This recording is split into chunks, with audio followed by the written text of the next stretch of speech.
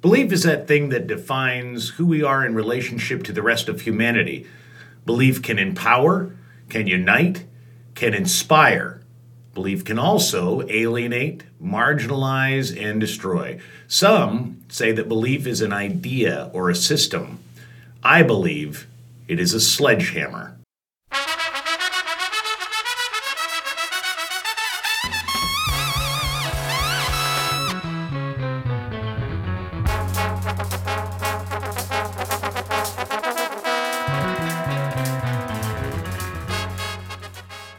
I believe that in a society that banks on fear, the most effective act of resistance is to refuse to be afraid.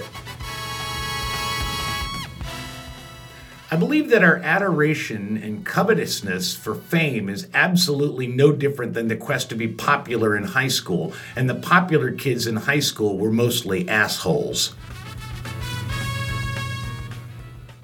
I believe that anyone who thinks the victim of a crime should determine the sentence for the crime has never watched Judge Judy.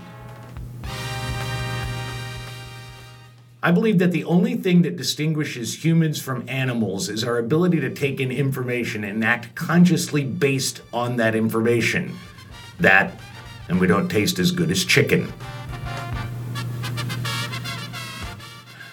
I believe that in terms of teachable moments and eureka-type revelations, it is remarkable to note how jarring it is to see the person who stabbed you in the back with an office Sharpie and realize that while you've slowly elevated him to almost mythical status in your aggrieved, childish mind, he's actually quite small and inconsequential. Best to remember that in the future.